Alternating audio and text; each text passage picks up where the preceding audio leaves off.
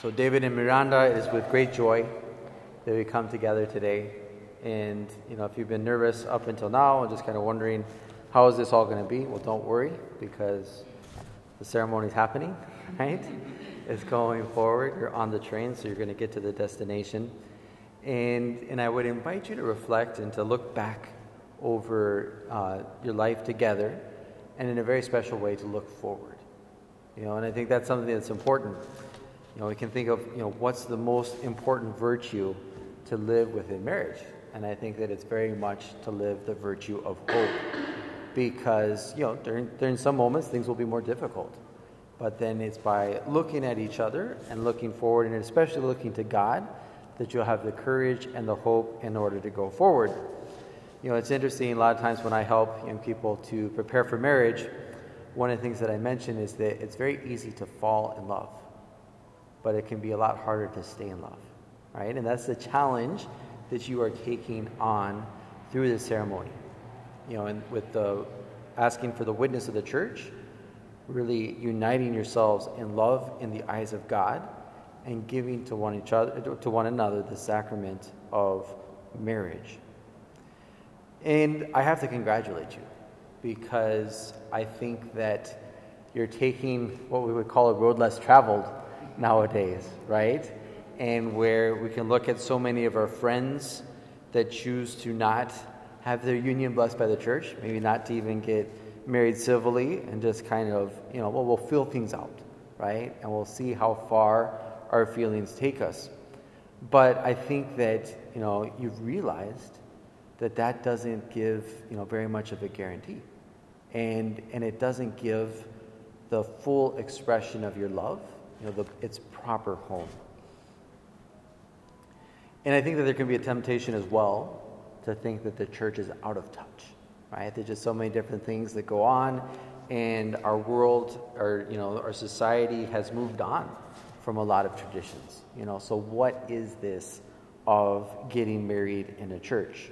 Why stay involved in a church that is just a relic of the past? But I think that your decision to get married sacramentally points to a love that you do have for the church, and a willingness to swim counter-current to do what is right. And for that, I congratulate you.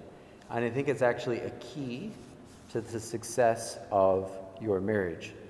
We could think about it, kind of a curious question, and maybe it's a little bit too late to ask this question, but it's like, how many times in your life do you want to get married?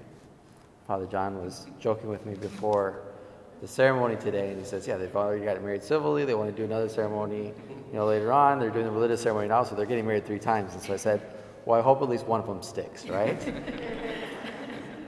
But we all know that today is the important ceremony where before God, you're asking Him to be the guarantor of your love. Today, your wedding day is a day marked by joy and by hope. And yet, it's a day, and you're choosing to have a sacramental marriage. So you're united to the mystery of Christ, and even the mystery of Christ on the cross. In the church, we have 7 sacraments. We have the 3 sacraments of initiation, baptism, confirmation, and Eucharist. We have the 2 sacraments of healing, the anointing of the sick and confession. And then finally, we have the sacraments of service, holy orders, the priesthood, which I have, and then matrimony, which you are receiving today.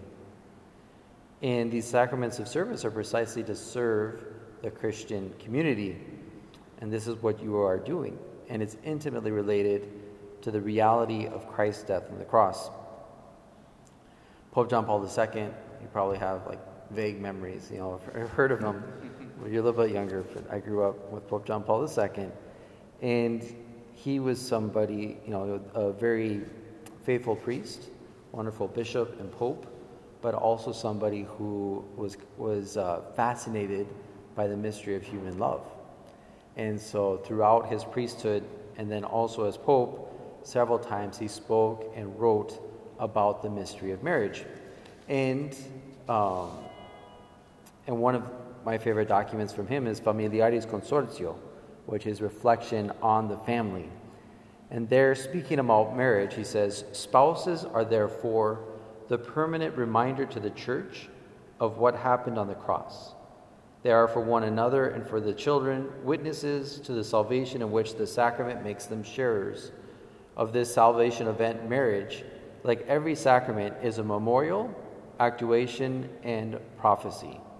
As a memorial, the sacrament gives them the grace and duty of commemorating the great works of God and of bearing witness to them before their children.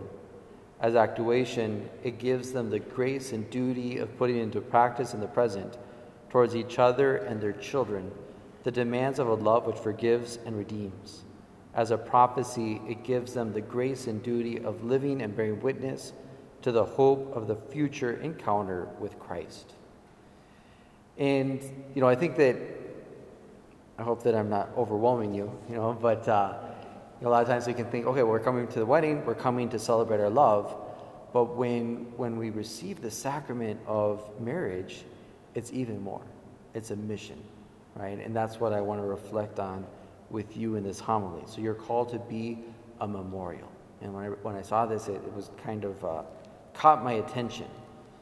And I think that it's interesting because you're getting married right before the celebration of All Souls Day, and this is very much a time of remembering, right? And for any of us who has lost someone whom we love, well, sometimes it can be kind of a tough day, right?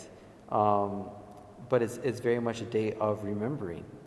And so what is one of the main things we do? We go to the cemetery, maybe we bring flowers, or some of our cultural traditions, we might bring food and music in order to remember and to honor those that have gone before us. And I think that, that you probably each have loved ones that you would like to have here that can't be here, because they've already passed on, and yet they're present in a very special way. And today, as much as it is a celebration of your future and kind of laying the cornerstone of your life together, at the same time, it's a day of remembering. And I think that's part of the beauty of the sacrament, entering into the mystery of the church and realizing that we're not just disconnected. We're not just atoms hurling through the universe, but that we're souls that are in the loving hands of God.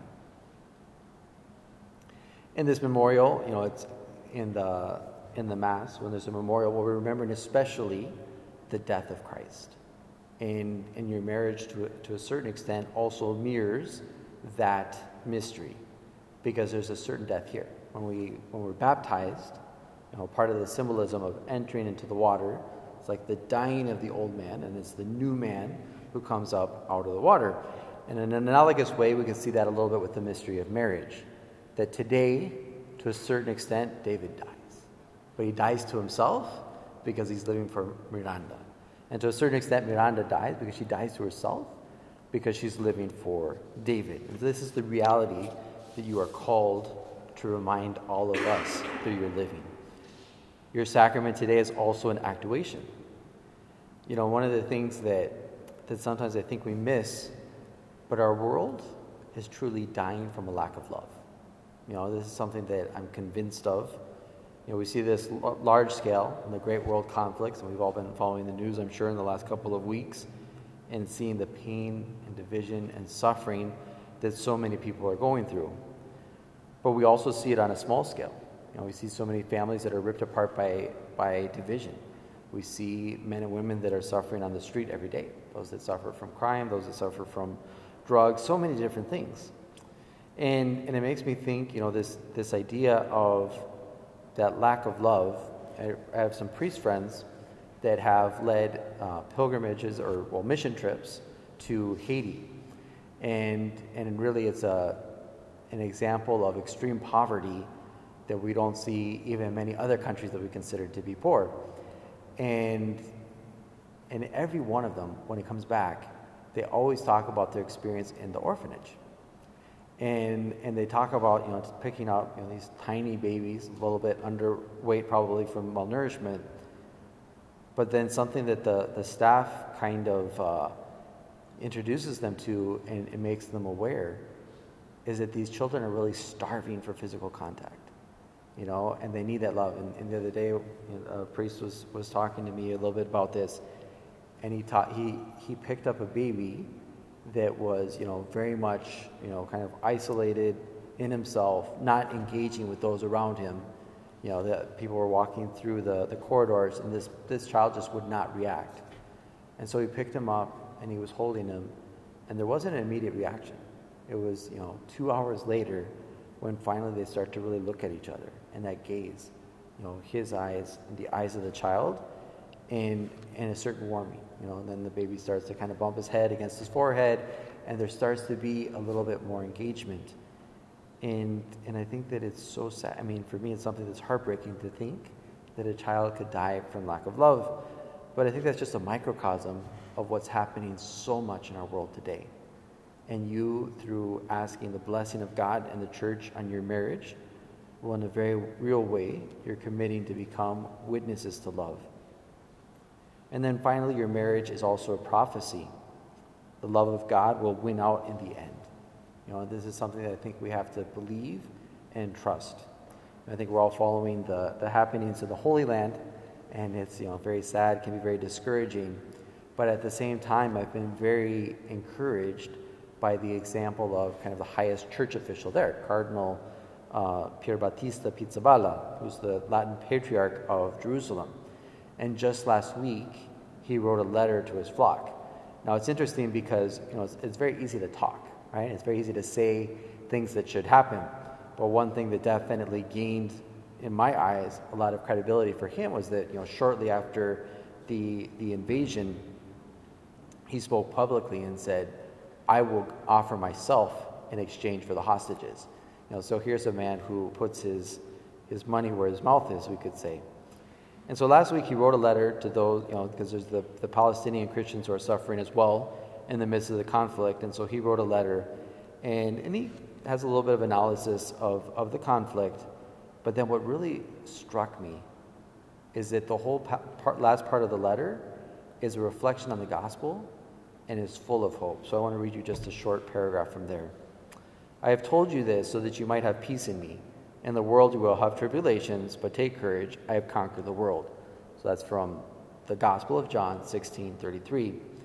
And then the cardinal continues, "We find ourselves on the eve of Jesus' passion.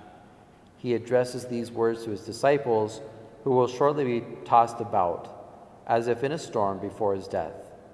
They will panic, scatter, and flee, like sheep without a shepherd.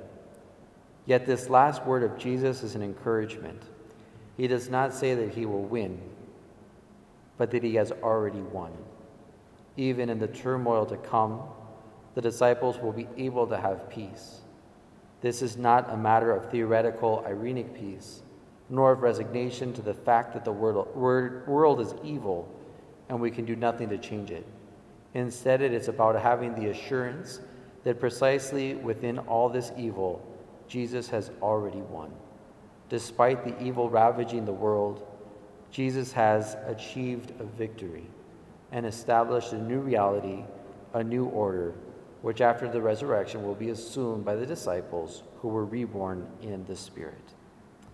So the beginning of our ceremony today, I congratulated you for this courageous decision, but now I'd like to thank you, because I think that in a very real way, you are living out the encouragement and hope that should always characterize us as Christians and as Catholics.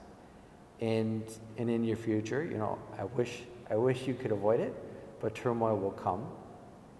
And I would invite you in those moments especially to look to the cross, because I think that there we have the essence of Christ's message to each one of us, knowing that no matter how bad things can get, he has already conquered death. And he has already won for us the graces that we need in order to live our Christian lives and eventually be happy with him forever in heaven. So, congratulations, thank you, and God bless.